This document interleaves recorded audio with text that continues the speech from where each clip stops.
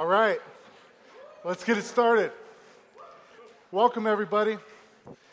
I wanted to welcome you to First Wednesdays. This is our once-a-month faith and culture gathering where we come together, we share a meal, and we talk about different aspects of culture and how to view them through the lens of the good news. So we believe that all of life is all for Jesus, and that includes everything. That includes economics, it includes education, it includes sports, justice, art, the whole realm of things.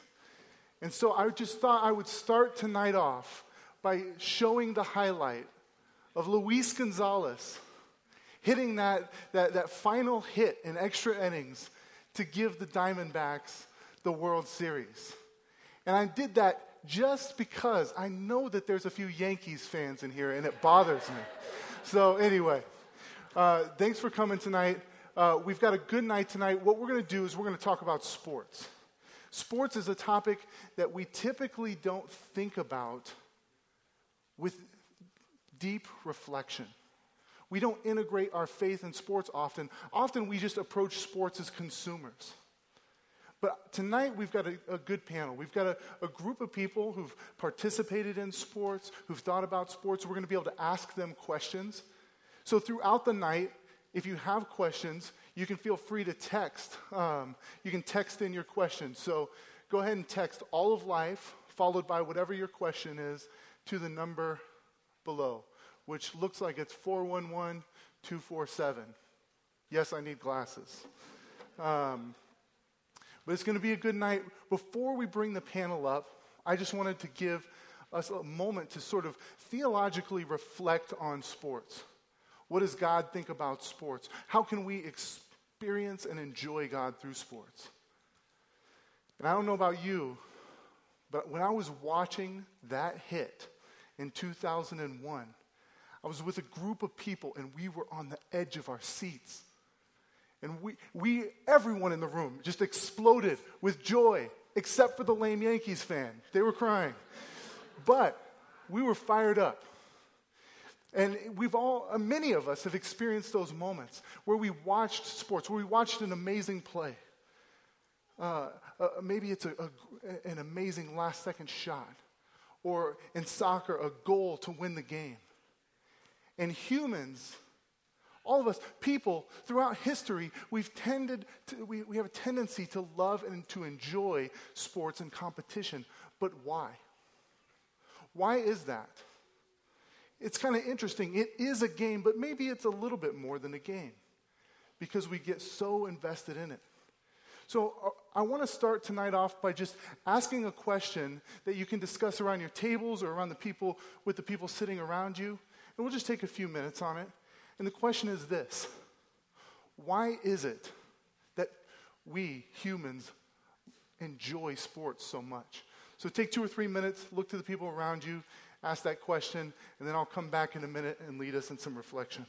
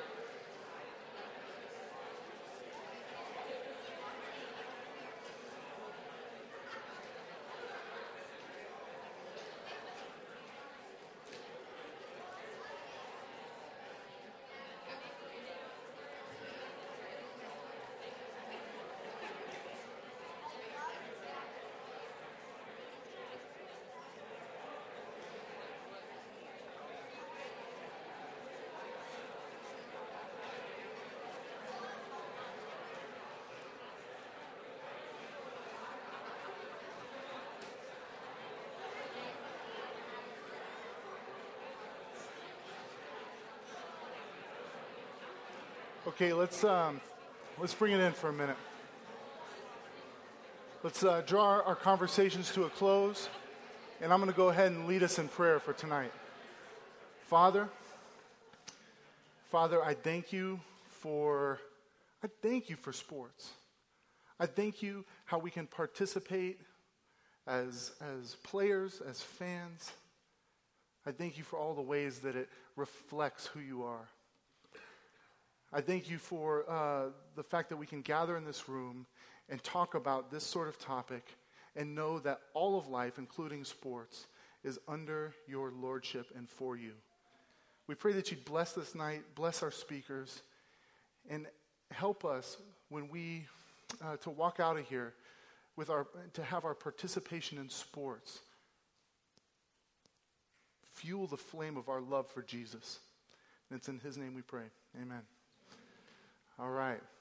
I'm sure you guys had a good discussion and you came up with some good answers, but I want to give you my answer. I want to give you a thought that I have about this. Why do we love sports? Why are we drawn to the amazing play, to the great team, to the incredible strategy? I believe that we are drawn to sports because sports is essentially a story. There's a beginning and an end. There's a winner, a loser. In the case of the Diamondbacks and the Yankees, a good guy and a bad guy. There's all kinds of drama and conflict and challenges in between. And I think the most essential aspects of sports point us to the ultimate story, the true story of the whole world, namely the story, the redemptive story that we find in the Bible. Genesis to Revelation, this story of Jesus. Now you may think for a moment, that sounds silly and that sounds like something only a preacher guy would say. But I think after you hear me out a moment, you'll agree. I think there are 4 ways that sports points to the biblical story, to the true story, to the story we were made and that we clamor for, that we need. 1, excellence within sports points us to the brilliance of God and the world he created. 2, the brokenness of sports points to the brokenness of this fallen world. 3, the heroes within sports point to Jesus, the hero of the redemptive story. And 4, the victorious end of a game points to the victorious end of the biblical story. So let's start with number 1. Excellence within sports points to the brilliance of God and the incredible world that he created. See, we are thrilled and enthralled by feats of human greatness. Just think about this for a moment. Just think about how amazing it is that someone can take a basketball and jump from 15 feet away and jump from the free throw line and dunk a basketball. When we see stuff like that, there is something in us that draws us to it. It's amazing. We love seeing people like Usain Bolt, who runs faster than a car, at least my car. We got a pretty weak car. And just to see him sprint and blow past everybody else. We find ourselves in awe of someone like LeBron James, who's built like a defensive end, but is the fastest guy on the court and maybe the most skilled as well. And the reason why we stand in awe of talented athletes, and the reason why we love competing in these games and doing it with excellence, is because it points to the way God created the world. The very beginning of the story of the Bible. In Genesis chapter 1 and 2, we see the story of creation. That God creates everything and it's good. He creates the aerodynamics that it takes to throw a spiral. He creates the physics and all that's involved with bouncing a ball. He creates a good world, and he creates human beings in his image to reflect his glory. And when we open the Bible up to Genesis 1 and 2, we see a few things about the biblical story that are hinted to in the story of sports. First of all, we see that we have a creative God who made the world with stunning and intricate order. Think about this. Anytime you see someone dunk from the free throw line, you know that behind that dunk is a God who made the calf muscle. And it's amazing. It points to his creative and intricate order. We see a God, anytime Paul Goldschmidt, and never someone from the Yankees, hits a home run, you see the God who made the ball to bounce off the bat with so much power. He made the tree where the bat comes from, and he made the Paul Goldschmidt who swung and hit it out of the park. We see God's handiwork. We see the way that he created the world. Every time a basketball smoothly rolls off the tip of our fingers and it has the perfect spin and it sinks into the net, we're experiencing and participating in this perfectly good world that God ordered. What a gift. What a gift. And you've never played a game of basketball where you shot and put the ball forward and it flew 70 feet behind because God faithfully and consistently created the world. We can behold his creation as we play, as we watch sports. Also, humans were created as God's image bearers to reflect his greatness.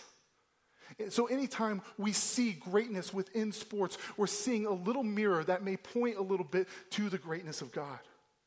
Think about this. Whenever you see an offensive lineman who's a beast, who's huge, who's built like a truck, who could rip a tree out of the ground if he wanted to, whenever you see that person, we should be reminded of the inexhaustible power of God. And as big as that person is, they pale in comparison to the power of God. When we see a brilliant sports strategy, when we see a coach with a brilliant mind, we should be reflected of the wisdom, or we should be reminded of the wisdom and knowledge of God. Whenever we see a soccer player perfectly control a ball, or a hockey player perfectly control a puck, we can be reminded of the God who doesn't manage a ball that's about this size, but who perfectly and sovereignly controls the world with more ease than Steve Nash uses a basketball. The reason why we love playing sports is because humans are created in the image of God. And when we see the greatness within sports, we see it hints at the beginning of the story. The fact that humans are created in God's image and are reflecting the brilliant character of God. So when we stand up and cheer and see something amazing, there should be a part of us that's thinking about the God who created the world and created those people to reflect his image. That can make it a pretty enjoyable and worshipful time when you're watching a sports game or playing in sports. Number 2, the brokenness of sports points to the brokenness of this fallen world. See, we all know that sports, it's not always great. It doesn't always work out. Sometimes our favorite athlete, or sometimes we ourselves, will blow out an ACL. How many times, look, the Cardinals, they've been bad for so long, and then their offensive lineman goes out with an injured knee? It's not supposed to be that way, right? How many of us have played golf? And you realize the frustration that the world is broken, right? Golf will teach you that you are not perfect. People ask me if I play golf, and I tell them, I say, I play a sport that's similar to golf. It's called destroy the ground next to a golf ball. That's the one I play. But there's disappointment and there's brokenness. We see steroids. We see cheating. We see NFL players who are suffering with dementia because of the concussions. We see players who abuse women and abuse their influence to take advantage of women. If you grew up here in Arizona, you've had the last 15 years or so before the Cardinals ever had a good team. You know that things aren't the way they're supposed to be. And when we see messed up things in sports, it speaks to the biblical reality of the brokenness of this world. It tells us that things aren't right. And why aren't things right? Well, it points to the second part of the biblical narrative, the fall. In Genesis 3, it shows that God created this perfect world, a world of harmony, of shalom, of flourishing, but it's broken and vandalized by sin. And therefore, there's all sorts of wrong things that happen from it. There's an alienation that happens from God. And we see that played out in sports. We should enjoy and glorify God in sports, but instead, people sometimes worship and idolize athletes and teams. It becomes their whole life. We see in the fall, in Genesis 3, that Adam and Eve have a broken relationship. And from that, we see all kinds of social strife and brokenness. And we see that in sports as well. If you go to a Raiders game, you're going to see probably more of it. A lot of fights in the stands. Sorry, Andrew, I know you played for the Raiders. We'll bring you up here. But you see a lot of brokenness. Just think about this for a moment. I recently read a story that in Brazil there was a soccer game where there was a player who was arguing with the ref, and the ref stabbed him. That's not where, it didn't end there. The family of that player came out of the stands, killed the ref, and decapitated him on the field. That's taking sports too seriously. Things are out of order. And anytime you're like me and you get hit with an elbow at the YMCA and it breaks a tooth, or any number of things, we know that the world isn't right. You see, a quick story. When I was in 7th grade, I had waited to play on the junior high team. I really wanted to play on the junior high team. And finally, the first game we played, I couldn't wait to be on a team where other people got cut, and I was on the team, and I actually made the team. And it was 7th grade. We were down by 2 points at the very end of the game, and I was going to get the last shot. I inbounded the ball to a friend, or to the point guard. I ran over, I caught the ball, and I shot it. 3-pointer. The clock went off. Nothing but net. Unfortunately, the ball did not go through the rim before it hit the net. I lost the game for my team. And that's our experience in life. We see that things are messed up and they're not the way they're supposed to be because we have a disordered world because of sin and brokenness with the fall. It's not right. The brokenness in sports reflects the brokenness of our world. But then number 3, the third reason how sports points to the redemptive story is that the heroes within sports point to Jesus, the hero of the redemptive story. We love heroes. We love the person who, unlike me, actually hits the final shot of the game. We love that touchdown pass, that Hail Mary to win a game, the hero. We love comebacks. Like the Bills a number of years ago, they were down by 4 touchdowns at halftime, and they came back and won the game. We love the hole-in-one in clutch. We love heroes. We love the walk-off home run. So why do we love these moments? Why do we love the hero? I think it's because we all have a sense that in this world, the scoreboard is not working in our favor. And when we see a hero, that hero is pointing to and reflecting the hero of the ultimate story, who is Jesus. Just as someone makes the decisive shot to win the game, Jesus is the one who makes the decisive play, the decisive move, where he moves towards the cross, deals with sin, deals with suffering, and deals with all pain. Jesus is the hero who brings about the victory through his decisive life, death, and resurrection. And so when we see the pitcher who pitches the perfect game, it should remind us of the perfect life of Christ.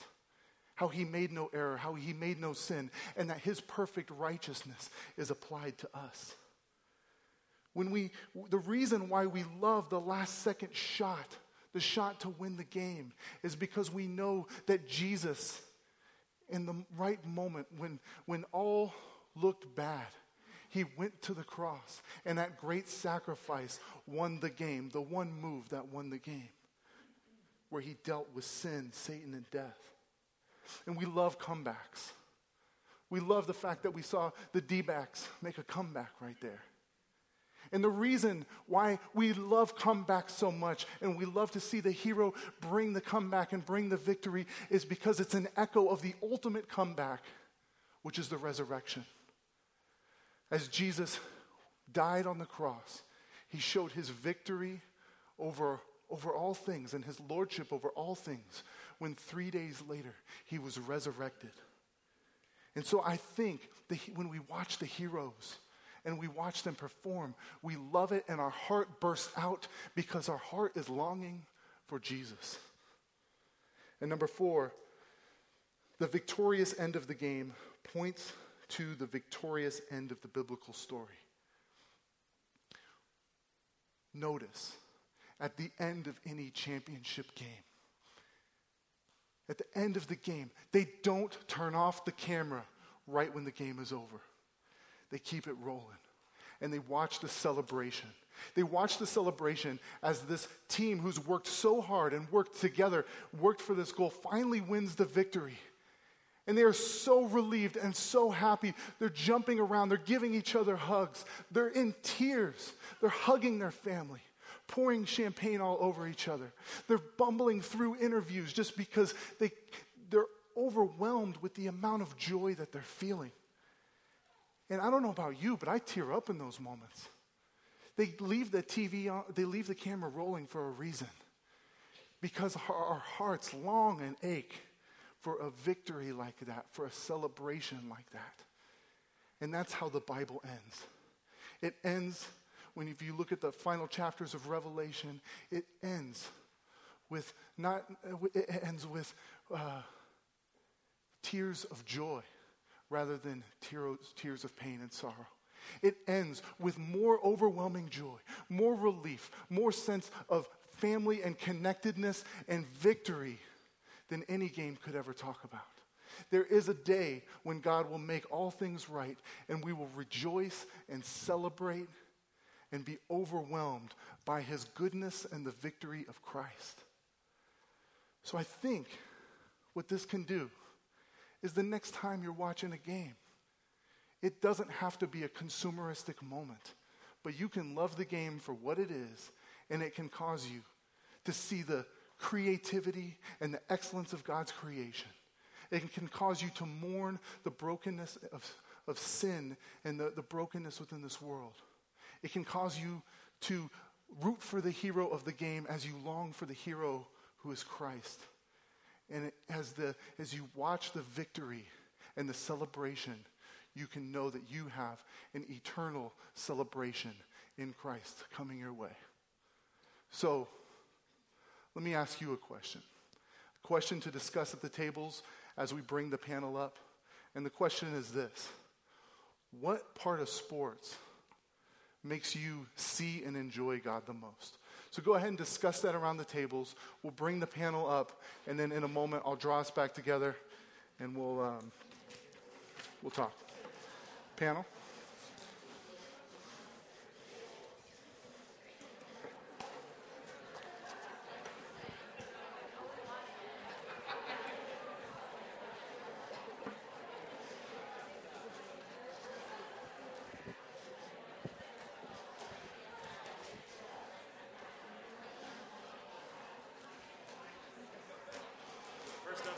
Choose my spot, right? Yeah, you do.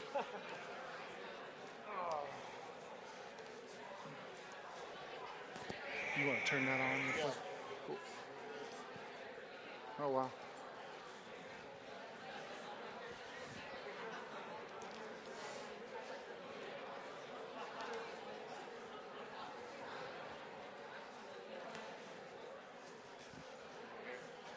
Yeah.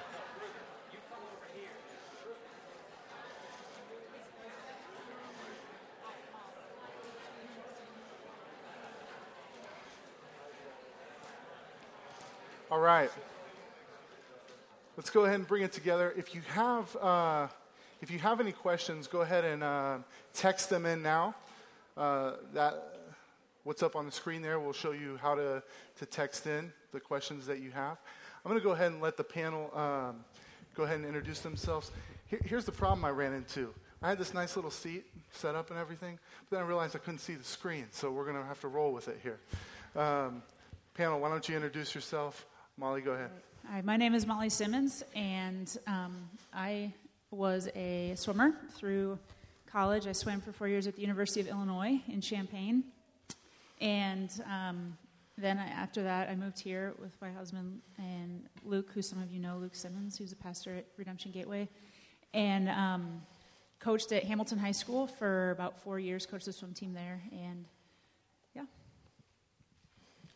I'm John Arnold. I'm a member here at Redemption Tempe. I'm a freelance journalist. I specialize in soccer in North America, Central America, and the Caribbean, which is one region in FIFA's eyes. So, yeah, currently contributing editor at American Soccer Now. Also have bylines in the New York Times, The Guardian, and a bunch of other places. So. I'm Mike Sanfratello. I'm the regional vice president for the Fellowship of Christian Athletes, and that's about it. Great. Is that it?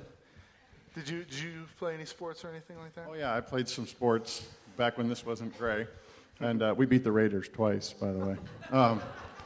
I played football collegiately at Northern Arizona University. That's right. Wow. And then played briefly for the San Francisco 49ers. The Pee Wee Raiders don't count. My name is Andrew Walter. Played quarterback at Arizona State. Thank you. Hi, we are in Tempe. Then I did play for the Oakland Raiders for 4.5 years, finished with the Patriots, and I'm a member here. My name is John Demeter, and I'm on staff with Athletes in Action, and I've been on staff for the last 12 years, served at the University of Arizona for 7 years with the athletes there, and now I direct the Ultimate Training Camps, which really integrates faith and sport on the field of competition is what we do at that time. I'm Brian Berger. I'm a pastor at Redemption Gilbert. Played baseball at Arizona State. Currently am a Little League coach of 6-year-olds. And Noah Stewart's personal batting instructor. And I was a high school, after ASU, I was a high school coach at Tempe High School for about 6 years. And then was on staff with Mike Sanfratello of Fellowship of Christian Athletes. So. That's great. So what we have here is a bunch of Redemption folks. And Mike, he's the only non-Redemption guy. But he gets he gets most of the props because Ricardo, you know how almost like every sermon he's telling you about some guy named Fro who influenced him in his life? That's the Fro. So, yeah. So we're really grateful for you and your influence on Ricardo. Let's go ahead and get started with some questions. Why don't we throw the first question up there? All right, have no idea. How should we as athletes, essentially the idea of that question is, yeah, the idea of the question is, how do you, as an athlete, compete and try to beat the other person when Jesus says to love your neighbor as yourself? If you're going to love your neighbor as yourself, I would want to win. So do you let the other person win? How do you compete and want to win but also love your neighbor? Brian, let's start with you with that. Wow. I don't think competing, I think we've mixed up in our culture that we have to hate our enemy in order to want to beat them. There's these moments when you watch Major League Baseball where the guy gets a big hit and he gets on first base, and you'll see the first baseman kind of slap him on the side or on the butt, and they start talking and they're laughing. And I think there's an appreciation amongst athletes for each other's skill that I think you can want to win the game, and at the same time, if the guy jukes you and goes for a touchdown, you can turn around and say, like, that was amazing. I've never seen a move like that. Or a pitcher that throws a slider that you've never seen anything break like that, and you can tip your hat at the end and say, that was incredible. But still have a desire to go up there and beat him the next time up. I don't think you have to hate your opponent in order to want to beat him. Yeah, that's good. Well, how is competing against your opponent How is that an act of love, would you say? Well, I think of like blowouts when the team is undisciplined and doesn't really care to play the game well or try hard, and how boring that is, you know. But when a team is fighting hard and they're playing hard against you, I think it increases all the things that you were talking about that are great in sport. You love that competition because you're playing against a great opponent. So I think the more your opponent is competing against you, I think is an act of love. I mean, they're blessing me by giving me a great game, and I get to bless them in return by giving them my best effort. That's great. That's great. Next question. Can I add something to that real quick? I'm going to be that guy. Go for it. Because I love this question. It's a great question. Because the majority of coaches and athletes are motivated by fear. Because fear is a good motivator. It actually works. The problem is that fear is not the best motivator. Love is the best way to motivate somebody, because you guys in the room that are athletes, you know the difference of a coach that you would do anything for, run through a wall, versus a coach that you're just doing what he says or she says out of fear or love. And so I have an older brother. He's a year and a half older than me, and we used to just battle in the backyard every night. And he would just beat me and beat me and beat me and beat me. And I hated it. And for him to really love me, how do you think I felt if he would let me win a game? I didn't feel loved by that, right? So for me to really love my opponent, as Brian was saying, it's to give my best. To give my best, because as I give my best, it pulls their best up, right? If I'm a tennis player and I want to perfect my tennis game, I can't get better without an opponent.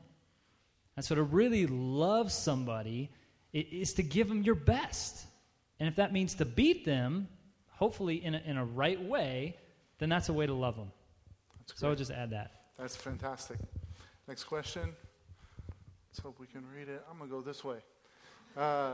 Can you explain how God views more violent, aggressive sports like boxing or UFC? Let's start with you, Mike. Thoughts? Sure. Not that I want to participate in that with you or anything. So. Ask the guy who looks like Goldberg. That's just great. Nice. I don't believe that he would view any sport any differently. Okay. To me, you have to look at everything's in context here. You have, whether it's tennis, like John mentioned, or whether it's a violent sport like football. I don't think he views it any different. So to me, it's a very simple question. There is no difference. The athlete inside either sport's all the same, whether it's swim, soccer, football, whatever, baseball, whatever it might be. So I think violent sports in and of themselves, they're just, I can't do the things on the football field that I used to do. Otherwise, I go to jail. I just can't walk down the street and just full on take a guy out. Good point. Then I spend some time in jail. So you have to know how to temper what you're doing in that sport so that you don't take it outside the sport. But I don't think he views the context any different. Okay. Andrew, you want to take a shot at that one? Any other thoughts? I think you played a violent pretty sport. Well. Yeah, I played a violent sport, but I played quarterback, so I was getting hit. Yeah. As opposed to hitting somebody. So, no, that I would rather answer another question. Okay, sounds good. Sounds good. Now, and that's not to demean the question, because I think there are people who think, wow, how can you, maybe the better way to frame the question is, how can you play such a violent sport if you are a Christian? That's maybe that's a different question to answer, but how does God view the sport in and of itself because it has violence in it? I wouldn't think it has any difference. So how would you answer that question? The rephrased of how would you play it? Can someone repeat the question? Because I asked it and I don't remember what it was. It was a good question. It was how could you play, or at least the way I'm interpreting it is, how do you approach a violent sport like that as a follower of Christ? Someone once said to me, if Jesus was a baseball player, he'd slide spikes up. That means he would give everything he has. John was on to something that says, the Bible says, whatever your hand finds to do it with all of your strength and all of your might, heartily as unto the Lord. So literally, whatever context he has put you in, whether it be sport or not sport, whatever the context is, whatever your hand finds to do, you do it heartily as unto the Lord. And so if he has gifted me to play football, I knew right away I wasn't going to be a softball player when I struck out twice in slow pitch softball. Mm-hmm. Note to self, that's not where I need to spend most of my time. But hitting people worked for me. So in that context, I believe God gives us all unique gifts and talents and abilities, and it's my job to bring him glory in it. And I don't think it's just to do the Tim Tebow or to point to the sky after a touchdown. There is an intrinsic pleasure, I believe, that God gets by me performing to the best of my ability, and in turn, me having a pleasure from the Heavenly Father. So many times we think that we have to use platform of sport to share the gospel. Sometimes I want to remind people that God just gives you sport talent. Use it. And use it for his glory, for whatever way or whatever, he gets pleasure in it. You guys remember the story about Eric Liddell and the Chariots of Fire? It's one of the ones we throw around sport ministry a lot, but he said a great thing in that movie. He said, God made me fast, and when I run, I feel his pleasure. And it's the same of any sport, whether it's violent or not. There's something that I felt when I was on the field playing the best of my ability. I felt like God was pleased with me. And there was a pleasure there. Some athletes don't sing well. We don't speak well. We don't sing in the choir. And in the church, it's a hard place for an athlete to find their place where they can bring God glory. But on the field of competition, because he let us jump high or run fast, there's a way we feel God's pleasure and we bring him glory. That's good. I'm not going to let you get away with that. Okay, so I agree with about 90% of what Mike said, and I can say this because we know each other. I don't think Jesus will come spikes up. I don't. Because it comes down to an issue of your heart and your motivation for why you're doing what you're doing. And I think that's what you're saying at the end there. It was more about an effort issue, not a like he wouldn't want to spike you, Right. Because I don't think you're Maybe intentionally you. trying to hurt somebody. He might want to spike you. Well, he but, might. But nobody else. He might want to spike me. So, again, it goes back to some of the motivations of why you're doing what you're doing. I definitely think God has created athletes uniquely to glorify him, to worship him through their sport, that you can do that. So, yeah, that's the only thing I'll add or subtract from what you said, pal. So I like what you guys are saying, but I'm going to stir the pot a little bit. And I'm also going to ask Molly for her perspective here in a minute. I understand that you can do things with excellence and do things, for the glory of God and show your ability. But I'm going to pose a scenario here, and anyone on the panel, feel free to push back on it. One could look at something like pornography. You could say it's consensual. Maybe they're doing it to the best of their ability. Sex in itself isn't wrong, but sex in that context of pornography isn't right. It's not healthy, those sorts of things. What if someone made the argument that UFC, like a fighting like that, would say there is a right place for violence and for restraint and things like that, but maybe that's limited to restraining sin with criminals and crime and those sorts of things, the police department, the military, and not necessarily something to be enjoyed and watched and to kind of get your pleasure out of watching it. Push back on that? I think I agree with what you're saying. The question I'm asking myself is, if sin never happened, would we have UFC fighting? If the fall never happened and we continued to cultivate and have dominion over the earth and love one another and live with communion with God, and we had sports and we had baseball and we had football, I'm not sure that we would have UFC.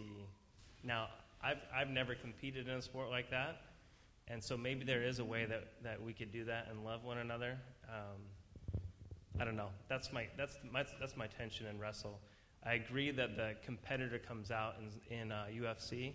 I'm just not sure the context is something that, without sin, we would get to. Real quick, I'm gonna shift to ask Molly a question. Speak as a parent and as a coach to the issue of violence. What are some of the things that you have to consider, that you have to think through when parents are putting their kids into sports that might be a little more violent, or as a coach who's overseeing something like that? Well, as a parent, and I mean, it could be with any. I mean, my background's swimming, so we don't deal with a lot of violence. No so spears this is kind or of anything like that? this is kind of a tricky subject. But I mean, I think as a parent, it all comes down to monitoring and shepherding and caring for the heart of your child. And so, whether it's swimming or baseball or football or wrestling or whatever it is, it's what is this doing on the inside to my kid, and is this encouraging them in their faith? Is this, all of those different questions that we wrestle with in any decision that we make as parents. But I think that the violence can bring things out that you would want to have certainly a strong pulse on. And as a coach, again, I'm not sure about the violence as a coach. Again, this is kind of out of context in my world. No sharks when you're swimming in there. there? No sharks. I mean, I got pool boys and whatnot thrown at me at different times, but those are all motivating things. Fear, again. Yeah. So that's great. Let's move on to the next question here. Pivot. If God created man and woman equally, why do we value men's sporting events more?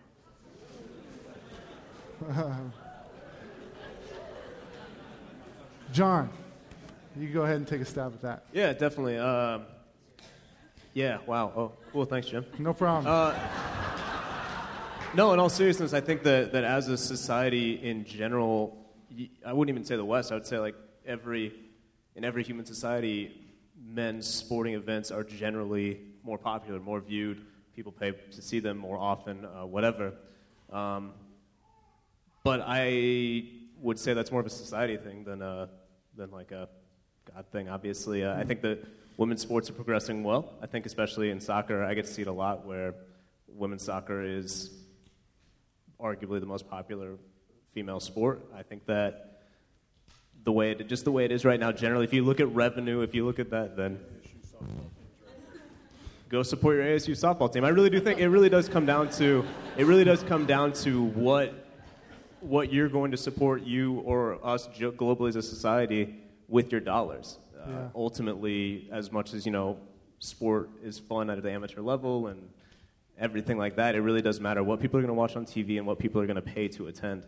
And right now, the majority of that is male sports. So I think maybe it does fall a bit on the body to say we're going to value women's sports just as we do men's sports because we see sporting athletes as people that God loves that we should support.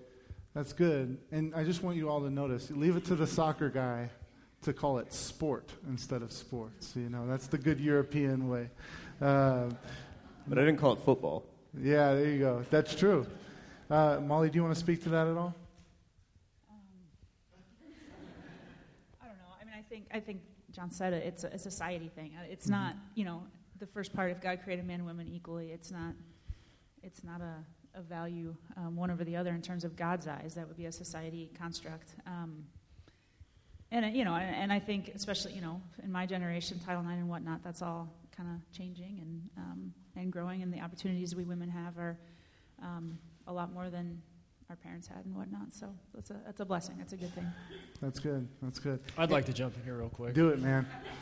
Andrew. This is just for me, it's the idea that equal means same for too many people, and I think that's something that in culture we do a terrible job at communicating. Equal doesn't have to mean same. We talk about we've all been created equal, and in terms of God's eyes, we are all equal, but that does not mean same. I'm 6'6", my wife is 5 foot on a good day. Just kidding. But that's not same. And so what? I just say that that's not a big deal. I think, look, I'm a terrible musician. He didn't give me that gift. And so I think that when we put a value on, we all go watch men's sports and we pay top dollar, whatever to do that, that doesn't mean it's good or better. I tell you, there was a commercial, it's a Nike commercial, I think, and it said, "Find your greatness." I think that was the slogan, and it's this image of a guy who's running in the country. He's a younger guy, he's overweight, and he's all by himself, early in the morning, sweating, running, no words in the commercial. Basically, they just pan out, and they show him doing his thing for 30 seconds. That guy right there did as much as any one of us ever did on the football field or any arena. No one's paying to go watch him. So is that equal? Well, yeah, absolutely. But are we paying to go? No. So I just find it's our perspective. And so I think that, sort of recognizing that is, well, for me, helpful. That's good. I'm going to ask you a follow-up question that's completely unrelated. But Andrew, you might know, you might not know, he's going to be running for a seat in Congress. And so as a politician, you're thinking about the common good quite a bit. So my question is, how do you think sports or sport contributes to the common good? Yeah, so definitely not related. You're right about that. So I'm running for Congress, United States Congress, Congressional District 9. That is where we're at right now, and that's parts of 6 different cities. And, we could talk about that another day, but essentially for me it comes down to a few different things. Look, we're a part of a community, and I believe that as members of a community, the way we lift ourselves up and make this place better is one person at a time. One person at a time, going into your workplace, going into your team, going into wherever, and, being light and salt and, preaching a message that I think sports teaches, and that is, we're only as good as our weakest link. And the way we develop a better community, the way we develop a great team is by getting everybody on the same page. And football for me was great. Look, one of 100 guys over at ASU. We all come from radically different backgrounds.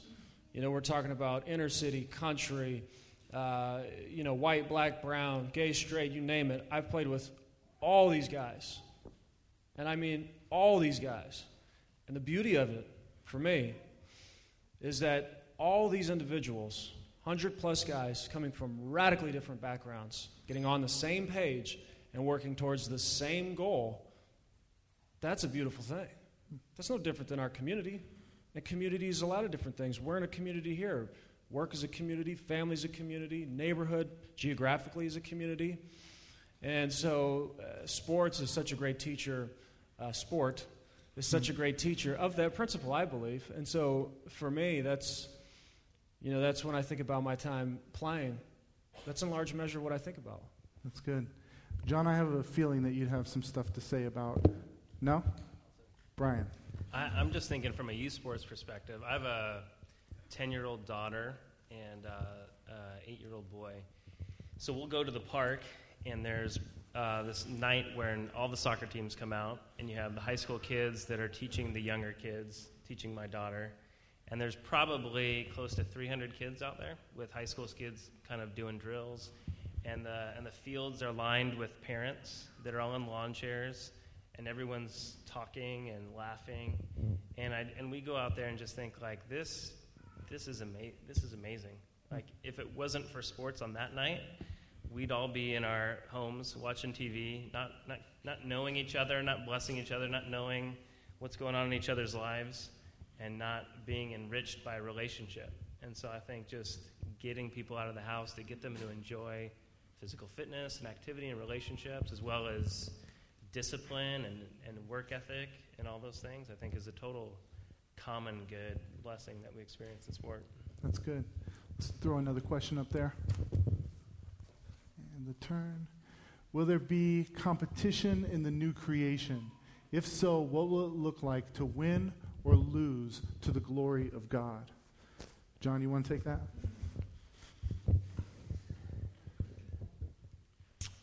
When we say the word competition, I think in our culture we get it confused. The root word of competition is striving together with someone else. So with that said, I think there will be competition in the new creation. And I think you can win or lose to the glory of God now. Even though sin is involved, you also have the Holy Spirit who is indwelt in you if you're a believer, that you can tap into that power to trust God to be recreated, to change the way you think, the way you act, in all of sport. And so I also think part of competition, there's a great little book by Wayne Wayne Grudem, called Business for the Glory of God.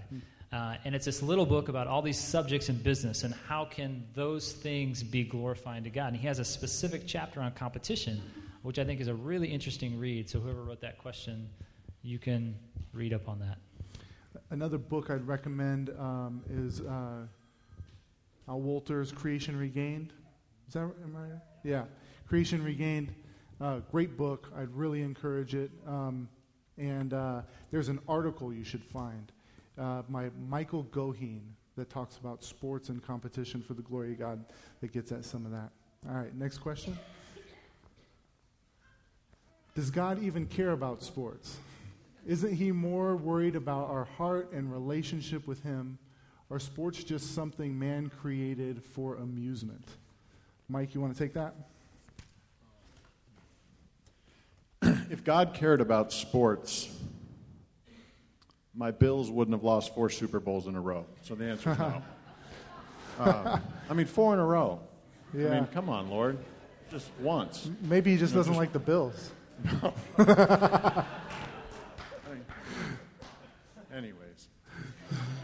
Do I believe God cares about sports? I believe God cares about the people of sport.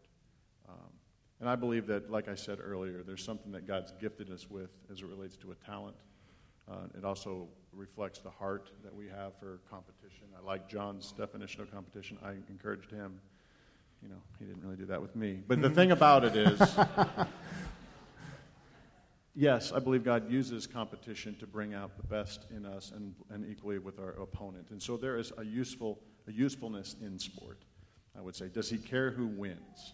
I don't believe he cares for a minute who wins in the game. I think he's much more interested in each individual as it relates to them and him in relationship, and then each individual in community in that locker room or community within that sport. But I don't believe he cares. If the question is truly asking, do you think God cares who wins in sport or who wins? And I would say no. Now, I have heard athletes. I remember Reggie White. You guys remember the late Reggie White, who believed God called him to Green Bay, and in his words was to win a championship. I struggle with that personally. I struggle with the idea that God somehow sent a guy to a particular community to win a championship. Did that increase Reggie's platform to share the gospel? Maybe, but I don't think he needs the Packers to win a Super Bowl for his glory. Mm-hmm. And so that's the best way I could answer that question. That's good. I'm going to throw a question to Molly related to that. I think a part of what's connected to this is how participation in sports can shape a character, and how coaches can influence people and those sorts of things. So, can you talk about how character is shaped, how people are shaped and formed through sports? Yeah, that's a huge part of sports. I think when I look back on my sporting life, that was the main thing that I got out of it. And that's the main thing I look forward to with my own. I've got 2 small girls. It's just the character and just the furnace that sports creates, and just the stuff that's in your heart that rises to the surface that you didn't know was there. I was, like I said, a swimmer, and so we spent a lot of time looking at a black line. And so you learn perseverance, and you learn hard work. I think that's the biggest part of sports. As a coach, too, I think, we talked about, it was hinted on before, just the how you motivate as a coach can build or kind of destroy character in your athletes. But trying to not use fear is hard because it's effective, but using love and encouragement, because especially in any level, but at the high school level, a lot of these kids, they need parents. They need a parent. They need someone to love, to be in their corner, to encourage them, to challenge them, to work hard and to grow in those areas. So, the character issue. I think for me, it was never about being a professional athlete, or it was about getting a good education and the growth of character. So. Okay. Yeah. Great.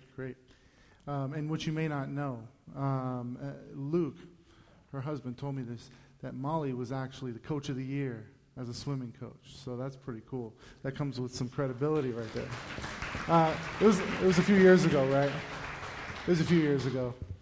You're delayed in your applause. Good work. John, I want to ask you a question. This is something that's kind of interesting. So, John, you write. You're a freelance writer. You write some really good articles. I've read them. And when you get to the bottom of an article, you get the comments section. And you just get some of the most heinous, harsh comments. Probably only takes 10 comments before somebody's comparing someone else to Hitler.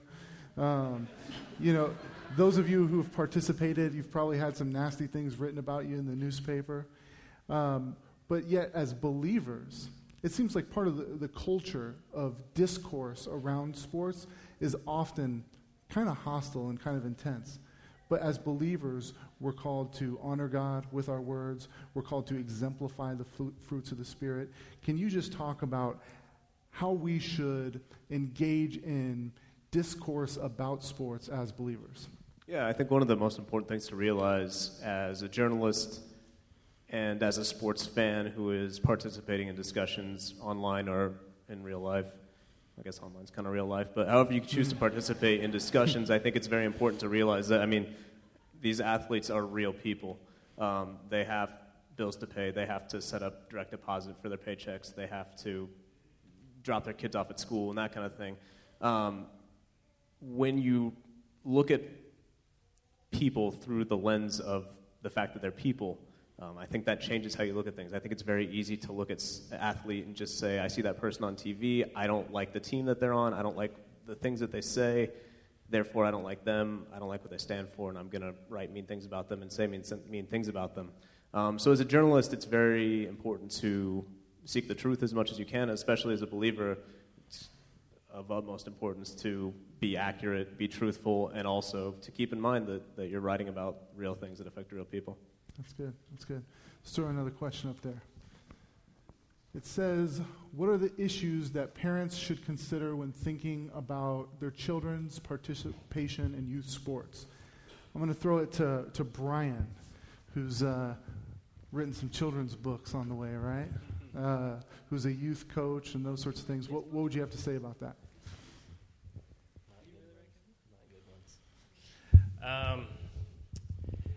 One of the things I'm struggling with right now is youth sports has raised the bar on what it takes to compete at a high level. In other words, I played at Arizona State. I never played club ball.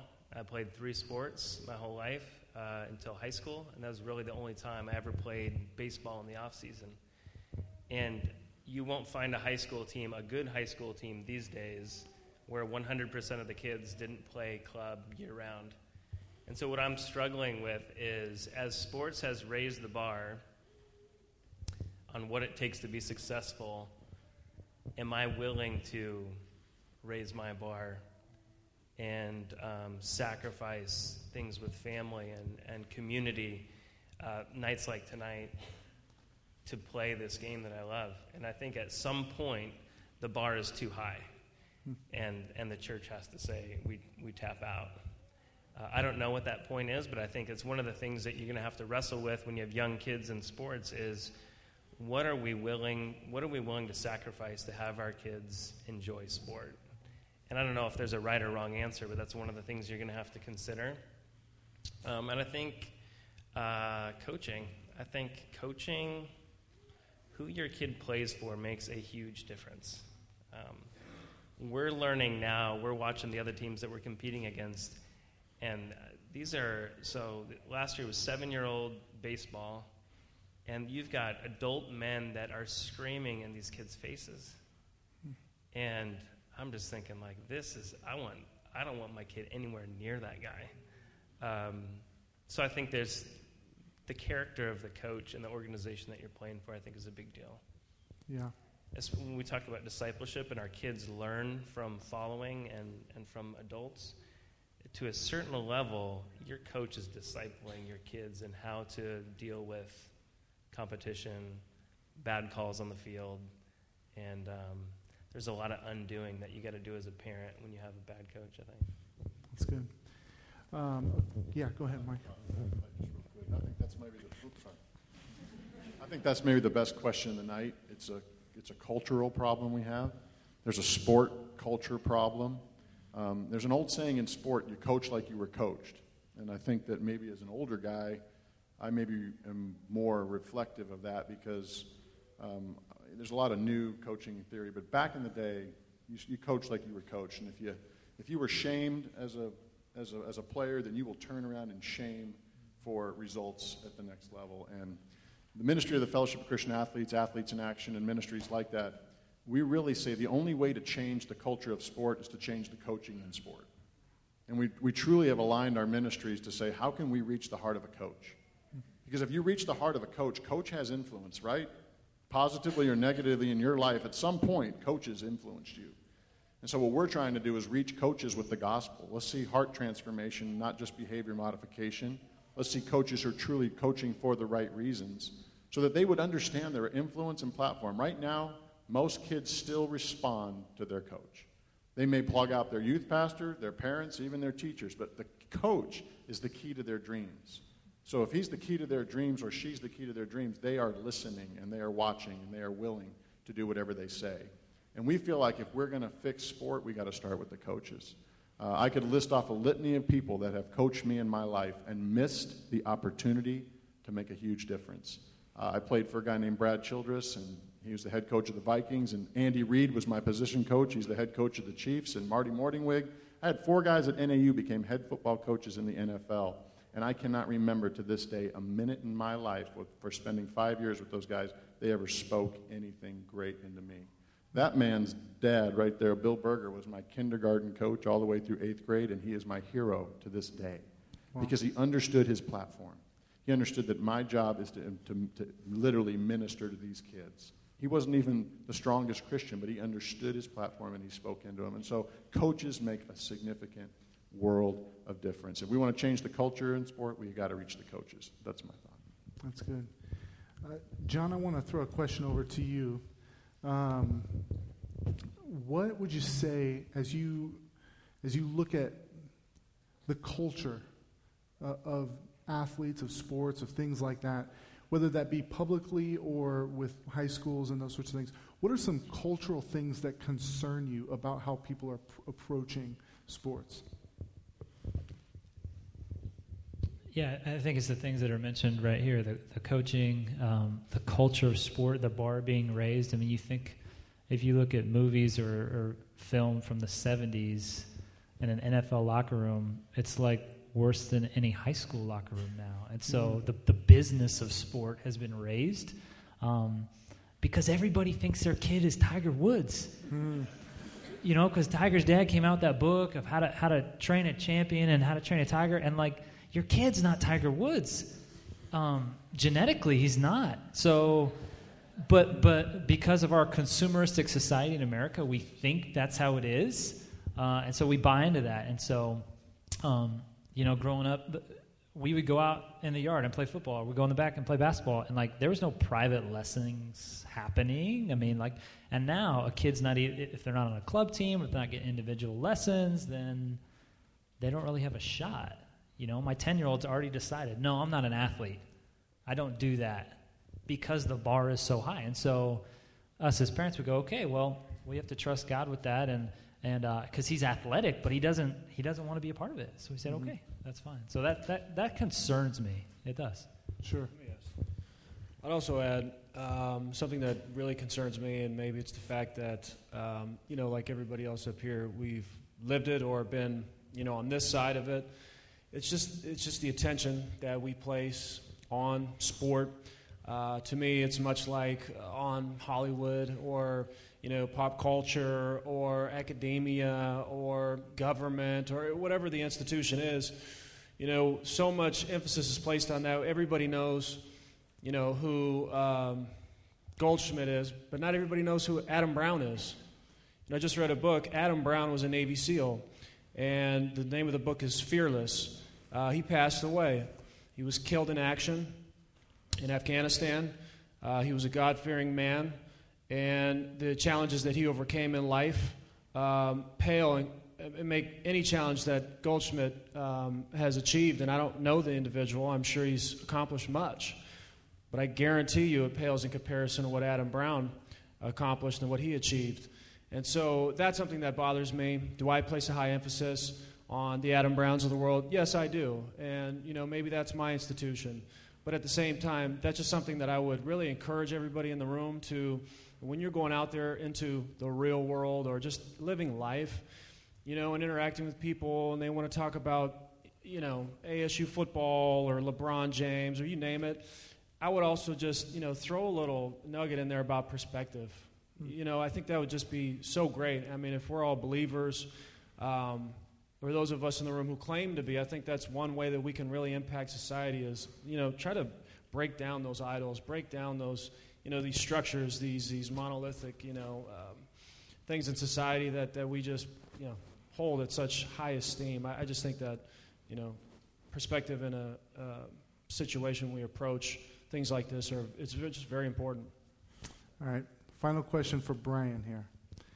There's a video that's going around, and it tells the story of a guy who could have played in the NFL but didn't and decided to be a pastor.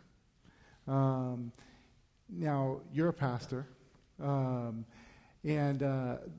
I think when we all watch that video, we're all moved by how God led this guy. But the question I'm asking is it better to be a pastor than an athlete or a banker or a butcher or a candlestick maker or any of those things? Would you go ahead and respond to that? No, I don't believe it is. I don't think there is a sacred and a secular. I don't think the guy who crunches numbers and makes the spreadsheet and makes a business work is any less glorifying to God than someone who's preparing a sermon. And I think we all have different callings. We say all of life is all for Jesus, and I think what that gets at the heart of is wherever God has placed you, you do that for the glory of God, and you do it as good as you can. I think there's been a lot of people that have been gifted and skilled for the marketplace that have left really good jobs where they're being a blessing to companies and to communities because of the misperception that if I go and be a missionary, that's going to be somehow more glorifying to God. And so I'd say no. All right. Can I just add, because Chris Norman, the guy you're talking about, athlete from Michigan State, Which, I know. By the way, I'm not throwing him under the bus. No, I would just say, because I know Chris, and he would agree with that. Mm-hmm. He came to Christ at the Ultimate Training Camp in 2011, and has a great heart. His whole point, I think the video got marketed a little wrong, to maybe your point, because it made it seem like going into ministry is better than NFL, but it's the opposite of what Chris would even say. He would say, listen, I'm trying to walk with God. I'm trying to be called. Wherever he calls me, I want to go. And so God was calling him to go to seminary instead of pursue his NFL dream. So just some personal perspective on That's great. That's great. Well, that's it for our questions for tonight. Would you go ahead and give them a hand? All right. And I wanted to just kind of give you a heads up of what we have coming for First Wednesdays. In October, we're going to talk about justice. So the first Wednesday of October, we'll be back here talking about justice. November, we're going to have another food and faith night where we're reflecting on some theology of food and hospitality, and we're going to fill the parking lot with food trucks and a farmer's market. It's going to be a lot of fun. And in December, it's going to be a real treat. We're going to talk about serving the city, and we're going to have one of the best city missiologists and theologians named Ray Bakke come out and speak to us. So we'd encourage you to come out in the months to come. We're thankful for you being here tonight. And let me just pray and close our night in prayer. Father, I thank you for everyone who's on the panel, and I thank you for the ways in which they are investing in the lives of others, and they are pouring into the lives of others. And it's so evident that they are doing that because the love of God has been poured onto them by the Holy Spirit. And God, we pray that you would bless them. We pray that you would bless us. We pray that as we participate in sports, as we participate as fans, We would find every high emotion that we feel that it would point us to your glory. Every low emotion that we feel, that it would cause us to realize that the world isn't right and that you are king and that you are one day going to make all things new. And in the meantime, we want to enjoy our participation in sports as we enjoy you, our great God. And it's in your name we pray. Amen.